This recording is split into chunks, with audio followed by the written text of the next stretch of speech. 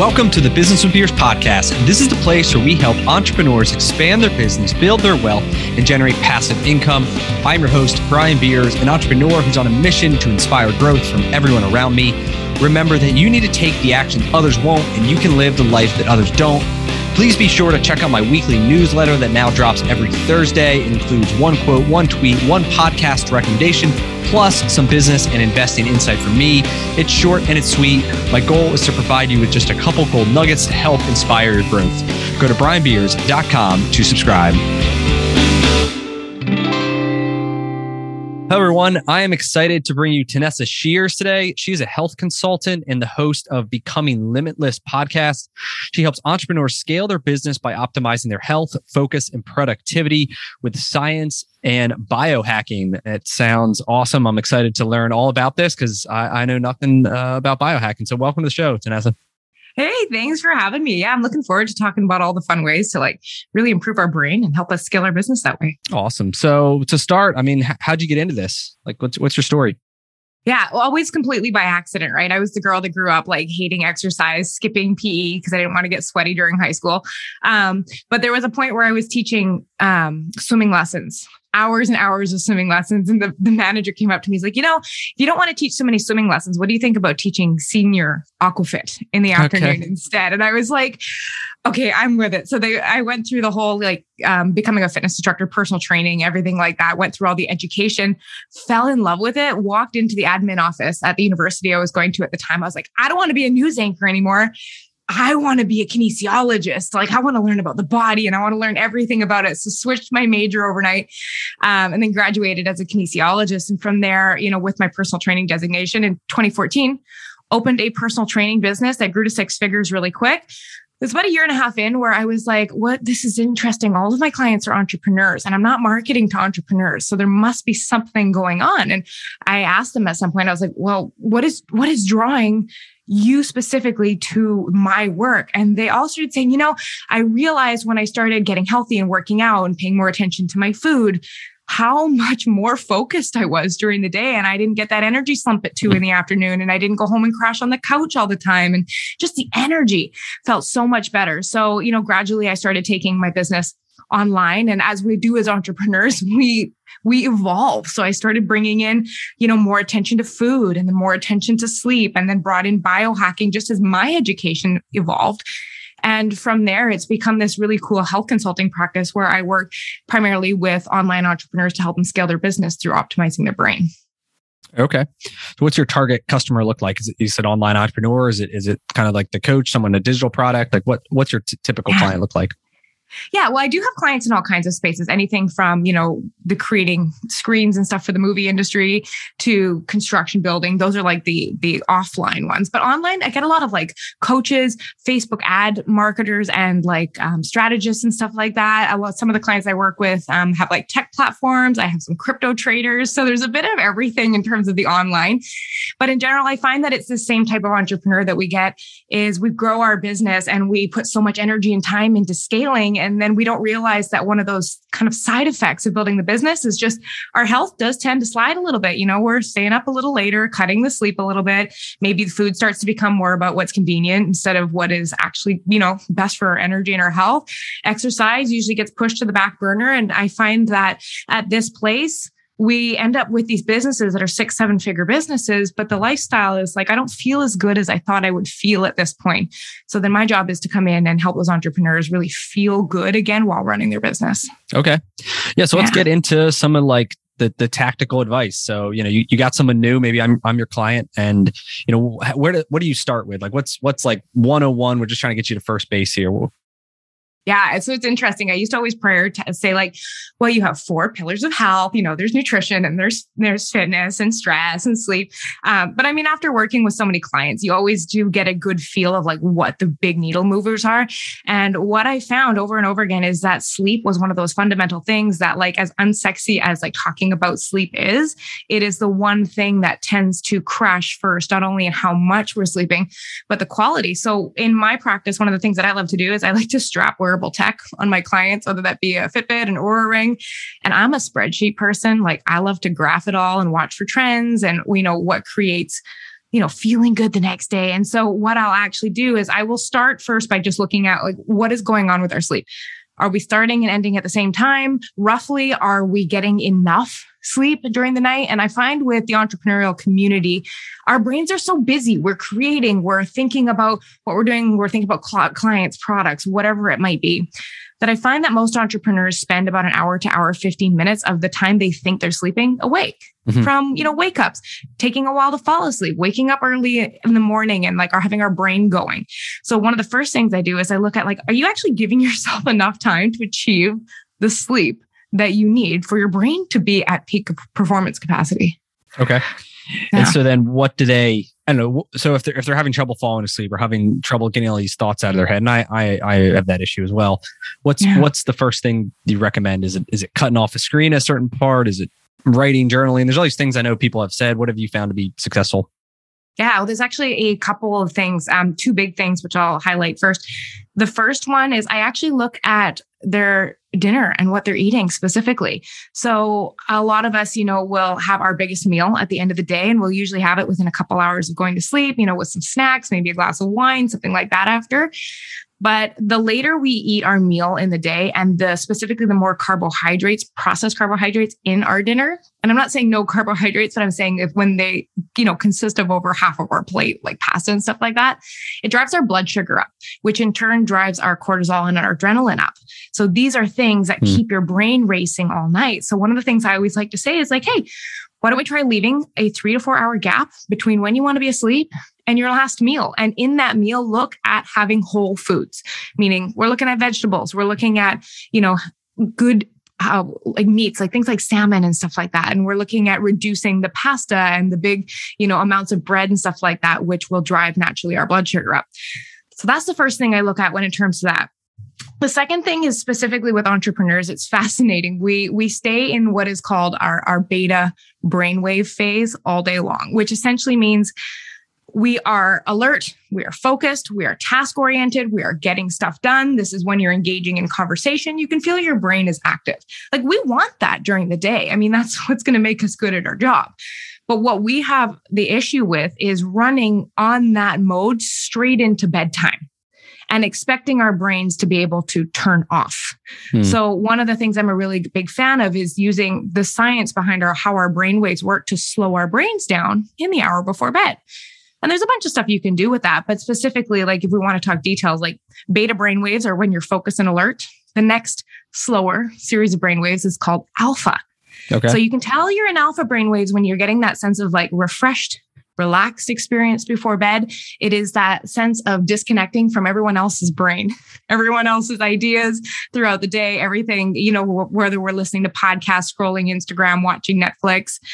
We're trying to just take the experience from being outside of us to inside. So, I mean, having a shower, washing your face at night, getting your pajamas on, reading like a book that doesn't engage our brain, like a business book, but maybe something, a little lower key. And then beyond that, like think of this as a slide into sleep and kind of ending in what's called theta brainwaves, which are the equivalent of like dreaming or daydreaming. And we can achieve this through just spending 5 minutes before we decide to go to sleep, breathing, slowing our thoughts down, reflection.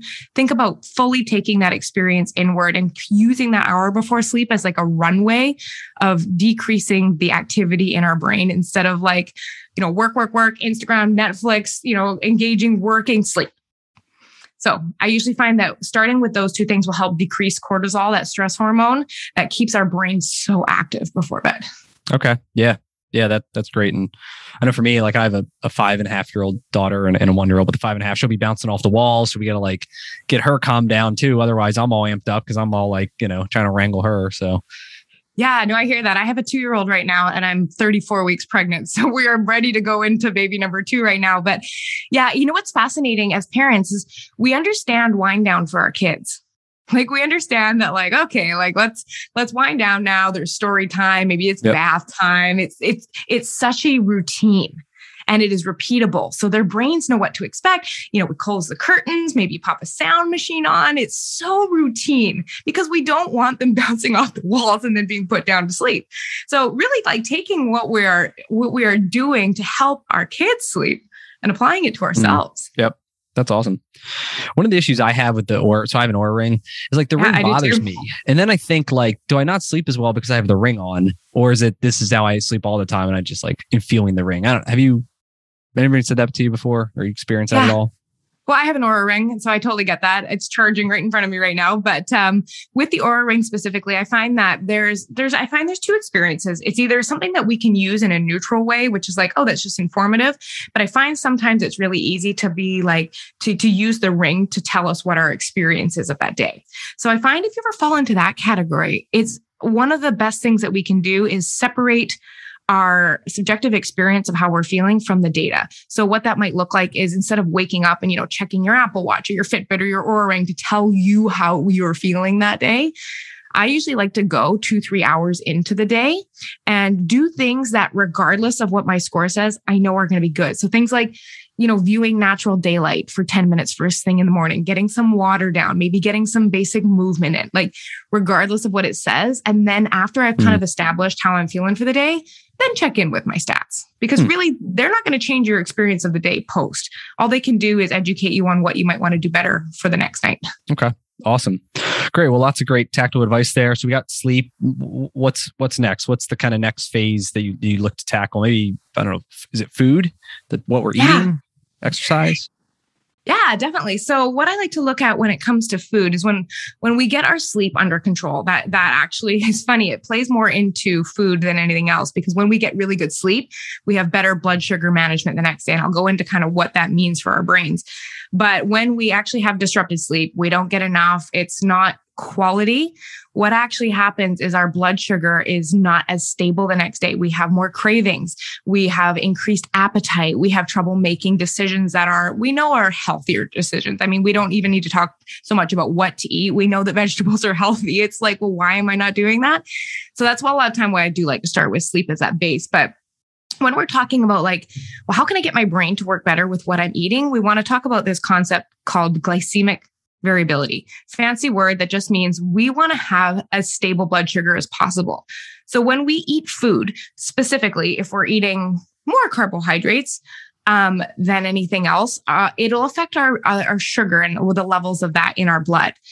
Now, if our blood sugar is stable, meaning we eat, a balanced diet of protein and fat, maybe you get some avocado and eggs in the morning and you're starting your day off like that, your blood sugar stays pretty stable. And what that means is you're having stable energy throughout the day and less inflammation. And inflammation is a lot of what leads to that brain fog that a lot of us wake up with and we feel groggy and like we can't think properly and we just don't have the energy we need.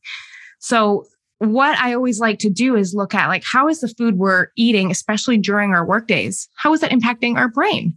Because if we go and choose like a primarily carbohydrate-based meal, like pasta for lunch or something like that, it'll drive our blood sugar up. And with that, inflammation goes up. You'll get sleepy after, your energy will drop out after, and it makes a lot harder to have clearer thinking and good sleep during the night as well.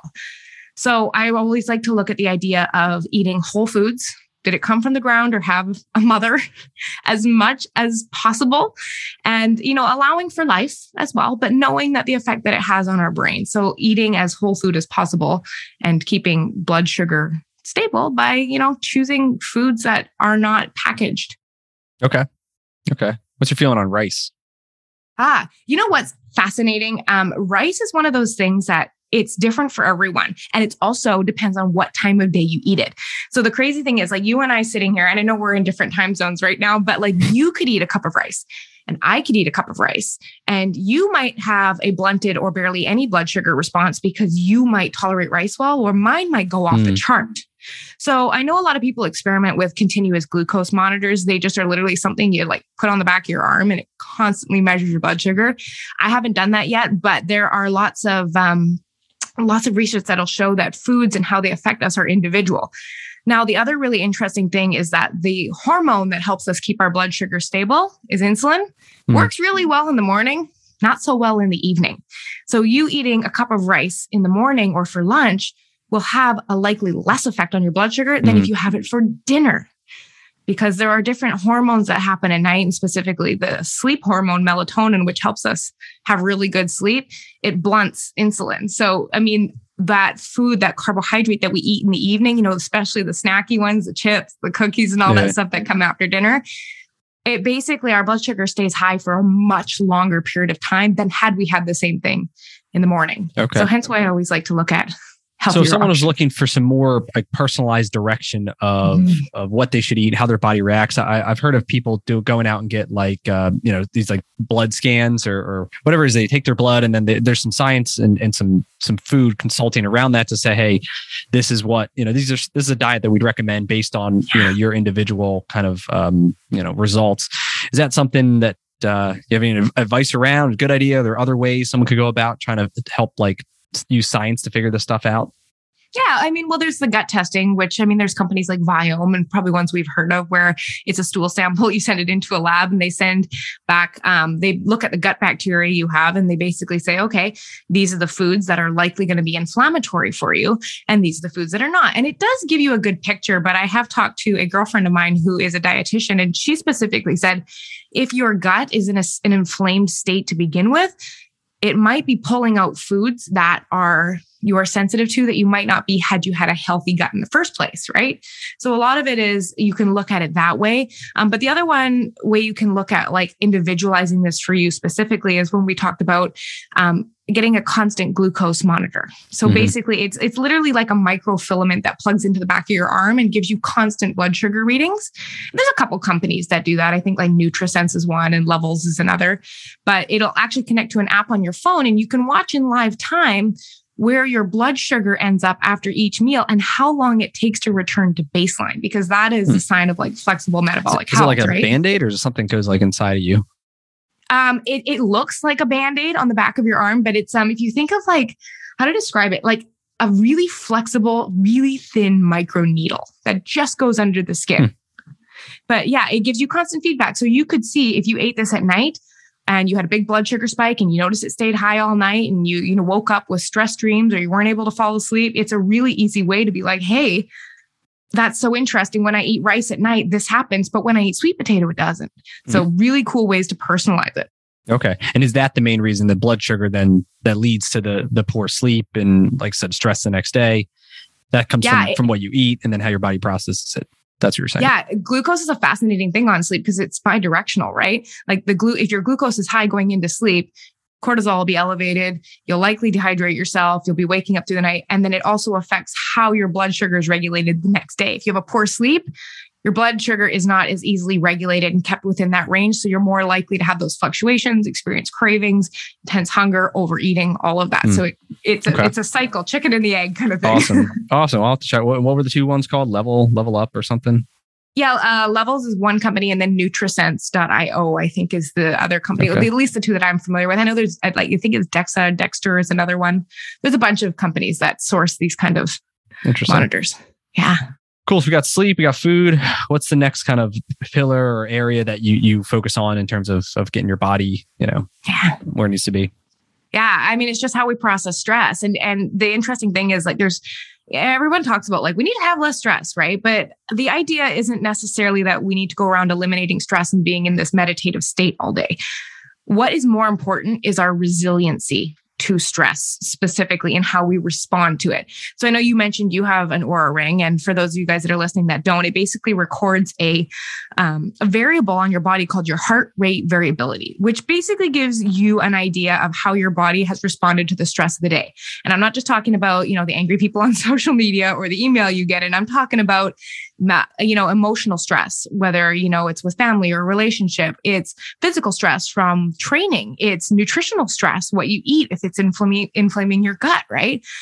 So what we want to look at with these kind of values is we're looking at with stress is, are we able to recover from stress on demand? Meaning if we do get, a link that's broken or something goes wrong in a deal or a payment doesn't go through or something like that sets off that natural fight or flight, what is your ability like to return to baseline? And the quicker and more easily you are able to do that, it's called being resilient to stress. So it's not about eliminating stress. And one of the things that I do like to look at is, as entrepreneurs, we are what I call human doings.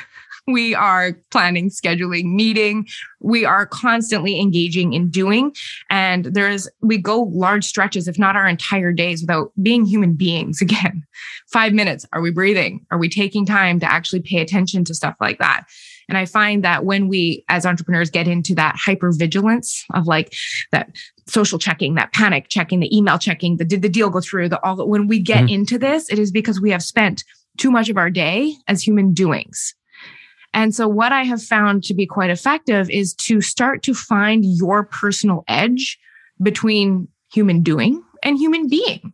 And it's not always 50-50, and it's different for all of us. Like I have a very type A, organized, scientific, data-driven brain, and I function very well planning and optimizing and organizing and all of that kind of stuff. So, I mean, for me to just engage in like long yoga and meditation sessions, I mean, I feel like that would make me bored.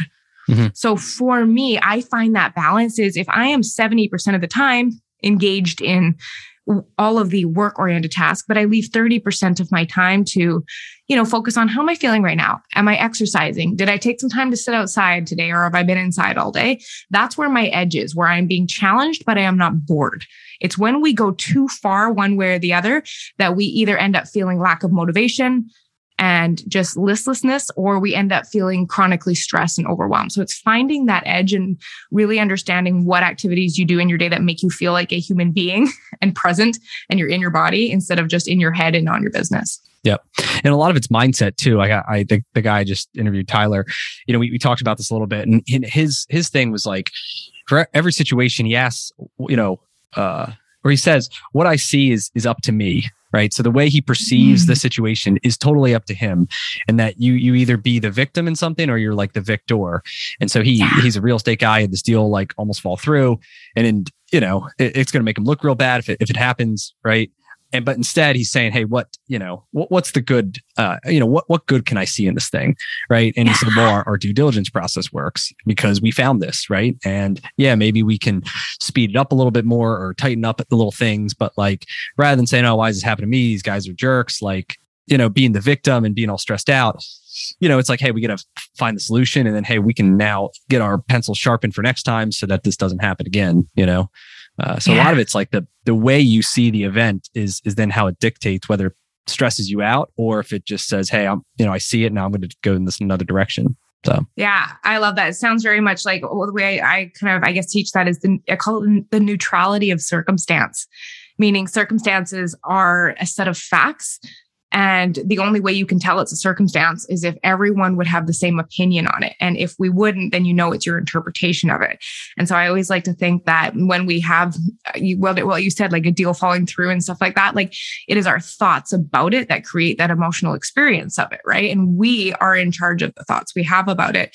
And that is such another piece of managing our stress is once we realize that it goes beyond the resiliency of stress, a good key tactic in that is how are we able to monitor our thinking and make strategic shifts when we know like, okay, well, the whole process of thinking here is creating a lot of anxiety and a lot of overwhelm. And I don't like how I'm feeling. I'm not making good decisions with my health or in my business anymore. And what would I need to be thinking to create a different feeling out of this? Yep.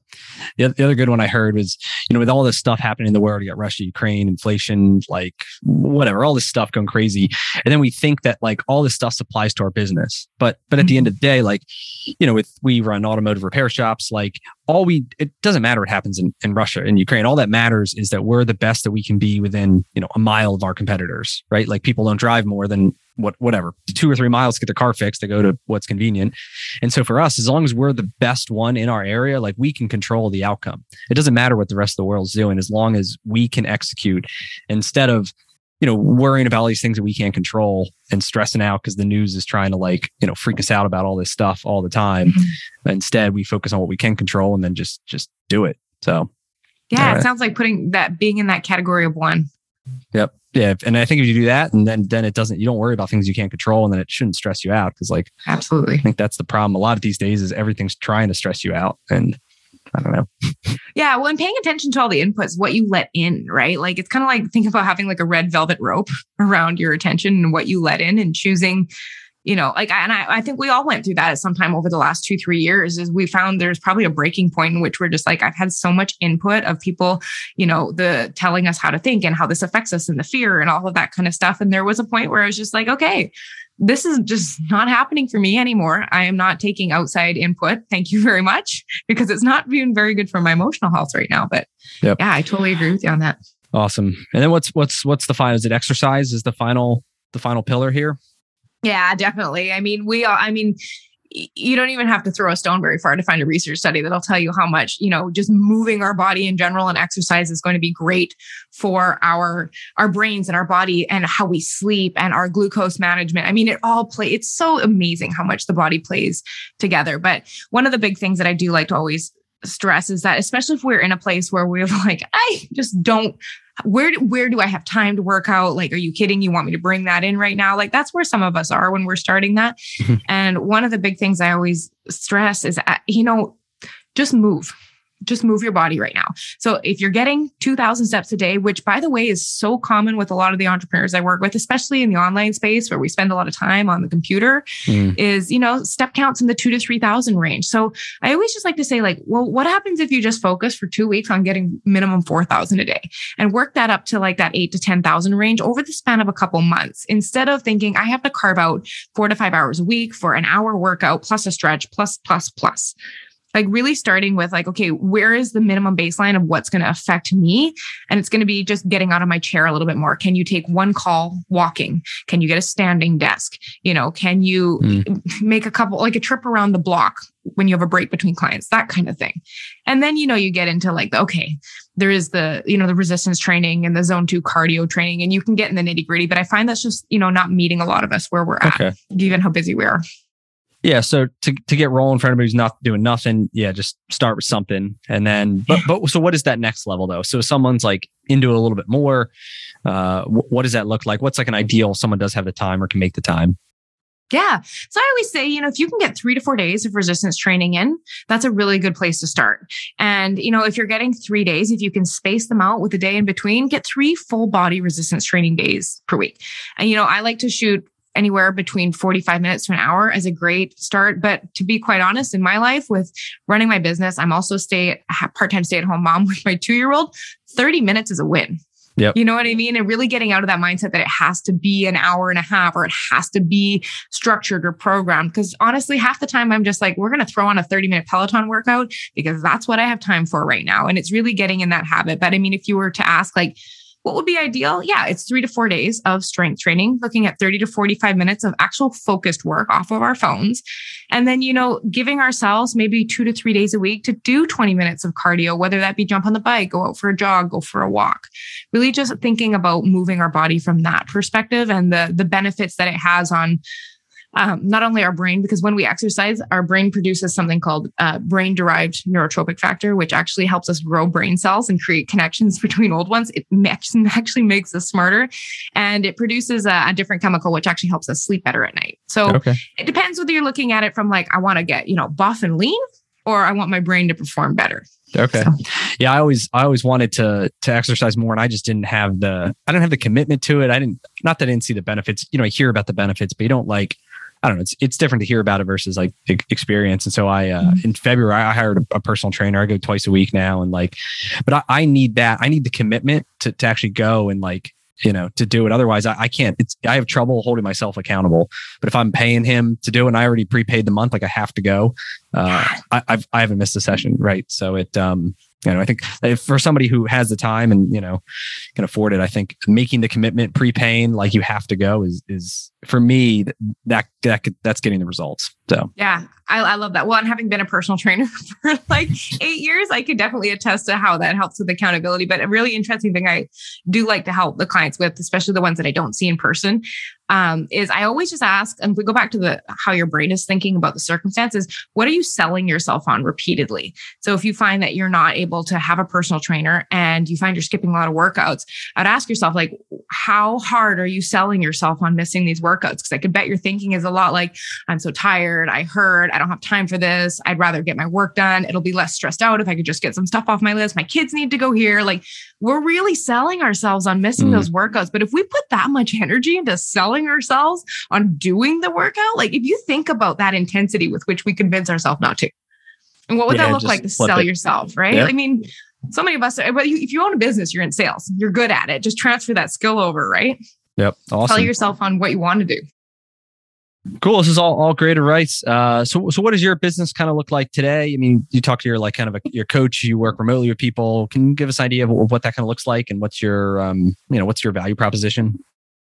Yeah. So basically when I work with clients, they work with me on a one-on-one capacity and we meet on Zoom once a week. And what we really look at doing is we work through one area at a time. And like I said, we usually sleep, usually turns to food next, just out of that natural curiosity. But then we do get to stress and we get to movement. But one of the things that I find makes it so effective is we change one thing at a time, because I need to know what is giving you more energy out than you're putting in, because we don't have time to have like 500 health habits and we hope they're all working. So I use the wearable trackers and the data technology to actually say, did I see a benefit this week in the data? Or do you actually feel better from this? And if not, we're going to scrap it. I don't want to keep wasting our time like doing all these habits if they're not working. So I look at like minimum effective dose, and every week we apply one habit. So if we're just like, okay, we're going to change the what's called your circadian rhythm alignment. So if you've always been going to bed, midnight to 7, what if we switched it to 11 to 7 and we were consistent for a week or two? We watch your data. How are you feeling in the morning? And then we meet and pretty much you're like, okay, what worked? What didn't work? What are we doing differently next week?